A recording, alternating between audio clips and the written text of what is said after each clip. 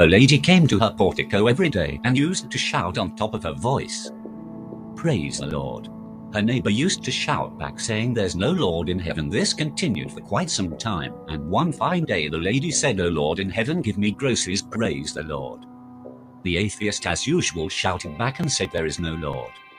Next day the lady found a bag full of groceries. The lady shouted in amazement, "Oh Lord in heaven, thanks for giving me the groceries." Pat came the reply from the neighbor. "It's me who kept the groceries at your doorstep," said the neighbor. The lady simply and promptly said, "Oh Lord in heaven, thanks for giving me the groceries," and made the devil pay for it.